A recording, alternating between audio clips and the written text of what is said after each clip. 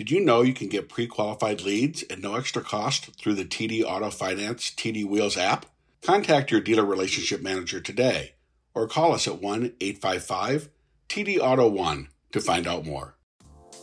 Hi, everyone, and welcome to the September 30th, 2022 episode of the Automotive News Canada podcast. I'm your host, Greg Layson, the digital and mobile editor at Automotive News Canada. My guest today is settling into her new role here in Canada quite nicely, and she'll update us on her company's drive for gender equity. She'll also talk Canadian assembly, affordable electric vehicles, and whether any of her brands will go the route of the agency model. All that and more when I speak with new GM Canada President Marisa West on this episode of the Automotive News Canada podcast. Marisa, thanks for joining me on the podcast this week. Yeah, thank you, Greg. I'm happy to be here. Glad to have you. Let's start here. How are you settling into the new role and into Canada for that matter? Yeah, so as you might know, my family and I just arrived here. We officially took possession of our house in August. So from a personal standpoint, we're exploring Toronto and all that it has to offer. Kids have started school. And on the professional front, I've been traveling an extraordinary amount over the last several months, balancing. And so grateful to be here, really excited to be leading GM Canada when we're in this transition to electric vehicles and our all-electric future. So we have a lot of good news and a lot of momentum here at GM Canada, and I'm just happy to have had the last 5 months to dive deep into the business and looking forward to the future. We're going to get into all of that stuff in a moment, but I am curious. You're a woman leading GM Canada. Mary Barra is a woman leading GM globally. What does that mean to you? It's a great honor, quite honestly, and having the opportunity to lead GM Canada is a great way to help GM in its mission to become the most inclusive company in the world. Our focus is on equity, diversity, and inclusion, accessibility. All of those things are really important to me, both as a GM employee, also as a mother of 4 children. And I feel like it's an honor and a responsibility, quite honestly, to continue to lead and show young women that they can do whatever that they want to do. And if there's a will, there's a way. I wanted to ask you about that, what it means for women in the workplace, automotive in particular, and young girls in school. I have 2 daughters, and I always get excited when I see women grab those top spots and excel in these key roles. How important is that to you to be able to sort of be that role model? I think it's really important. I think particularly for young women, but young men as well, to see diversity in leadership positions, and that just allows them to project. If they see someone that looks and seems a bit more like them, I think it opens the minds and the hearts of younger people to aspire to those types of positions themselves. And so, again, as a mother and also just being passionate about DE&I, it's really important to recognize that, I do have a role to play and influence to hopefully help others aspire to achieve great things for themselves. GM Canada made a push recently to diversify its workforce in Oshawa, in particular, get more women into the workplace and on the factory floor. How is that going? And are you kind of staying on top of that? Because that was sort of announced before you won your position. I'm just wondering if you're staying on top of that diversity push in Oshawa and how it's going. Yeah, absolutely. It's a point that we're really proud of. With more than 50% of our production new hires being women, I think it's really brought a lot of energy, a fresh perspective to the plant. And you're right, that was really achieved as I was coming in with a lot of support from my predecessor, Scott Bell. But, when you go in the plant, you can feel the energy. There's a culture at that plant, can do, will do. And with the diversity that we've been able to attract, and many from, a variety of different backgrounds, not primarily manufacturing, it gives us, I think, a competitive advantage and a leg up in that plant to think a little bit differently. And the culture and the energy is palpable when you're in there. So we're certainly staying on top of it. It's certainly become a goal, and we've become sort of a benchmark for some of our other plants. They're adopting the same hiring practices and striving for similar goals. It's funny because that plant has certainly seen its fair share of ups and downs, and its can-do attitude and its bounce-back mentality shows. In April, GM announced plans to add a third shift there and begin building the light-duty Silverado over the coming months. Has that third shift started, and is light-duty pickup truck production underway there? Yes and yes. So we started the light duty production in May, and the third shift was online by the end of July. So that really completes. We have over 2,600 new jobs at Oshawa Assembly on all three shifts, and we're really proud that the plant is one of our most flexible full-size truck plants, where it has the capability. It's the only plant in North America that has the capability of building both heavy-duty and light-duty trucks. So it's a huge win for us. What does that fact mean for that plant? Does it increase its security? I have to ask. It's my job. I'm just wondering, if you can do both, does that bode well for the plant's future? Yeah, I mean, the plant does have a can-do, will-do attitude. It's showcased not only flexibility in building both light-duty and heavy-duty pickup trucks, but a real ability to execute with speed and with excellence. Pickups are GM's most important segment. We could sell more than we could produce. So, having the capacity at Oshawa, but also showcasing really the talent, the speed, and the capability at that plant certainly, bodes well for its future.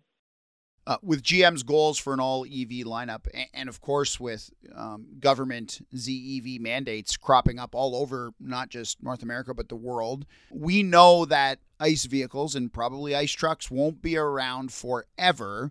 What role does Oshawa play in the EV era for GM? So as we're on this journey to an all-electric future, which is going to be at least a decade-long journey and then some, we have to have the ability to continue to invest in that future. And right now, our ability to build and sell full-size trucks is a huge enabler to continuing to invest in the all-electric future. But certainly as we continue to launch new product, we're constantly reassessing where we have the capability and the capacity to build those products. So for a long time to come, the full-size truck capacity at Oshawa is going to be fully utilized, and we'll continue to assess those plans for the future. So let's move down the highway a little bit to Ingersoll, Ontario. The CAMI plant there shut down in April for its retooling, and the initial schedule was for it to build its first Bright Drop van in December. Could you bring me up to speed on that retooling? Is everything there on track for December? Yeah, it is. So the retooling is well underway, and we intend to stay on track. You know our timeline quite well, and we're really proud as CAMI becomes the first full-scale electric vehicle plant in Canada. So we're really, leading the EV future with that plant. So it's a point of pride, and things are going quite well, and it's a massive undertaking. We'll be right back after this short break. At TD Auto Finance, we know that now, more than ever, digital solutions are crucial to building relationships. We're constantly growing and innovating to help you connect with your customers. Our industry-leading app, TD Wheels, helps connect customers directly with your dealership, giving you pre-qualified leads at no extra cost.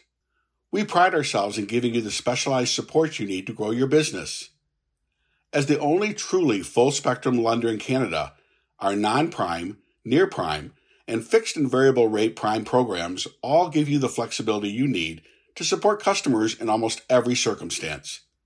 Our 5-time J.D. Power award-winning sales, credit, and funding teams are available in local offices across the country to help you today. Contact your dealer relationship manager today, or call us at 1-855-TD-AUTO-1 to find out more about our award-winning service, innovative programs and products, or even how we can help you find a floor plan financing option that suits your business needs. Welcome back to the podcast, where I'm speaking with GM Canada President Marisa West. There's more than just plants in Ontario now. For the first time in a long time, GM is back in Quebec. We'll head over to Bécancour and the battery materials processing plant there. We know GM is lining up the permits for construction, and the engineers and contractors are set. When is construction on that plant expected to start, and what's sort of the target date for its opening? Yeah, so we have our plans in place for our joint venture with POSCO there in Bécancour is on track for phase one in 2025.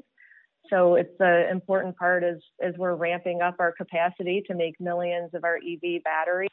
We're focused on building that strong, sustainable, scalable, and secure EV supply chain. And POSCO being here in North America and right here in Quebec is, it's a big win for us. And we're really looking forward to continuing along that path. So you can look forward to production in 2025 there. Has GM locked in any local battery material suppliers to feed that plant yet? So I can't make any specific announcements today, but I'll tell you we have teams of people working daily to secure capacity for the critical minerals that we know that we need to supply all of our battery plants and the capacity that we plan to have. So no specific announcements to be made, but I assure you we have teams of people that are working on it. And Canada is mineral rich, and we're exploring all those opportunities. And that leads me to where I wanted to go next. We have GM building electric vehicles in Cami. We have GM going all electric at some point in the future. That's their goal. And Oshawa is building what is arguably the most popular truck around. That's good. And now there's a battery materials plant in Quebec.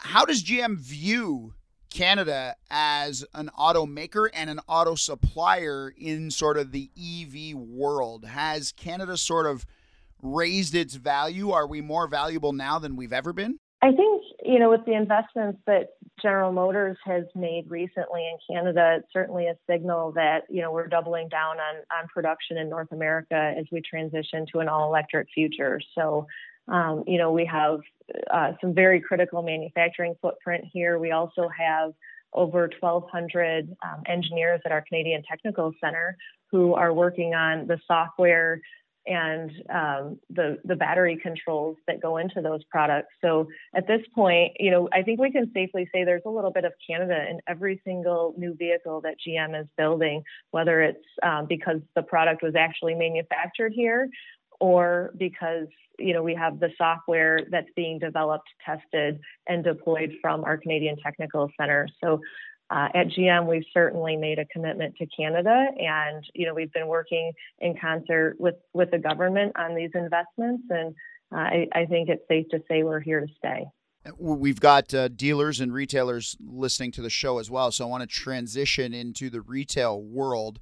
One big piece of news this week was the pricing of the Chevy Equinox EV at about $35,000 Canadian, which is sort of getting us toward that parity that dealers and buyers want us to get to. How important is that vehicle in GM's lineup moving forward?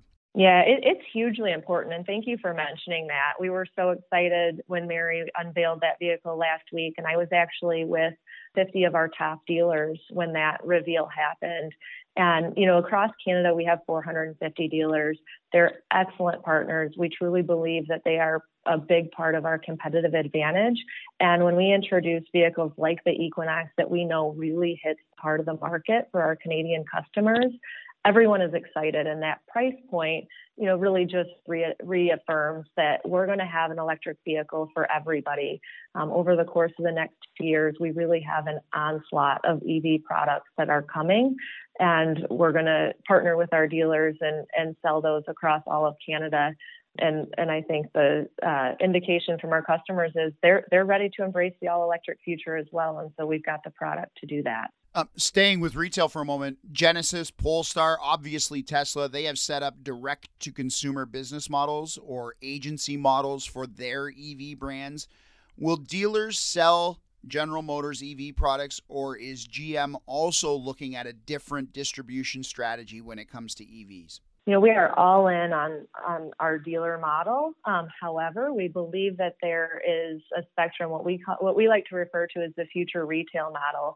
This conversation of there being only direct to consumers and only dealers, I think there's really a spectrum. And so we're partnering with our dealers. Our dealers will be deeply involved in every single vehicle sale transaction.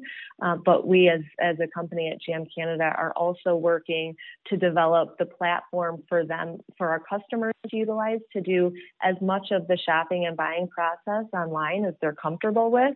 And then they'll go and work with their local dealer, to actually complete the process.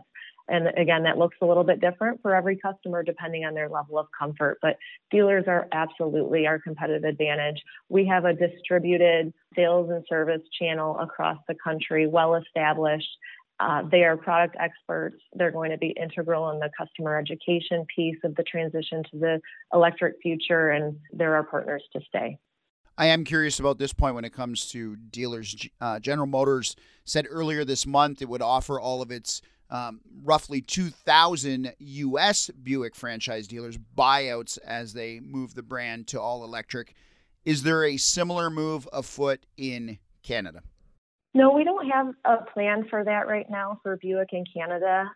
The makeup of our dealerships in Canada is a bit different than in the U.S., and we really don't have any Buick standalone stores.